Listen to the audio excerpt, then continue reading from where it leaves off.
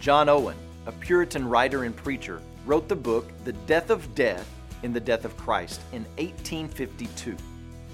And in the 1950s, the book was reprinted and included an introductory essay written by J.I. Packer. In that introductory essay, Packer writes this: "There is no doubt that evangelicalism today is in a state of perplexity and unsettlement. In such matters as the practice of evangelism, the teaching of holiness, the building up of the local church life, there is evidence of widespread dissatisfaction with things as they are.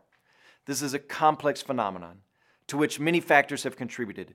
But if we go to the root of the matter, we shall find that these perplexities are all ultimately due to our having lost our grip on the biblical gospel.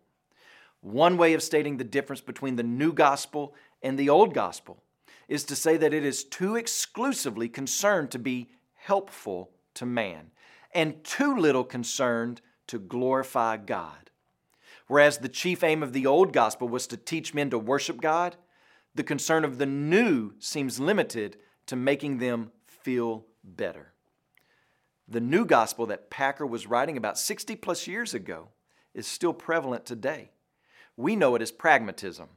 Give the people what they ask for, what they want. If it works, it must be right.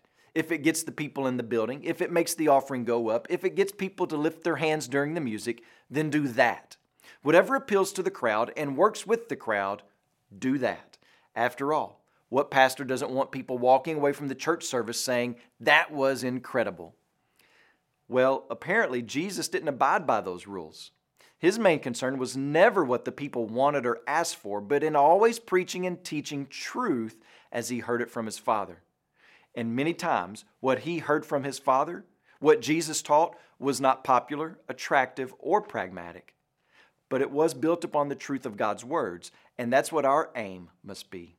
You don't gather together as a church so that you can primarily feel better, but rather so that we can learn and feel the immensity of the glory of God and worship Him rightly, which, by the way, makes persons feel like they were designed and created to feel. As you pray today, please remember Elvis Garcia and his family, our missionaries in Arkansas. And also remember the Khmer Life Word broadcast that's heard throughout Cambodia.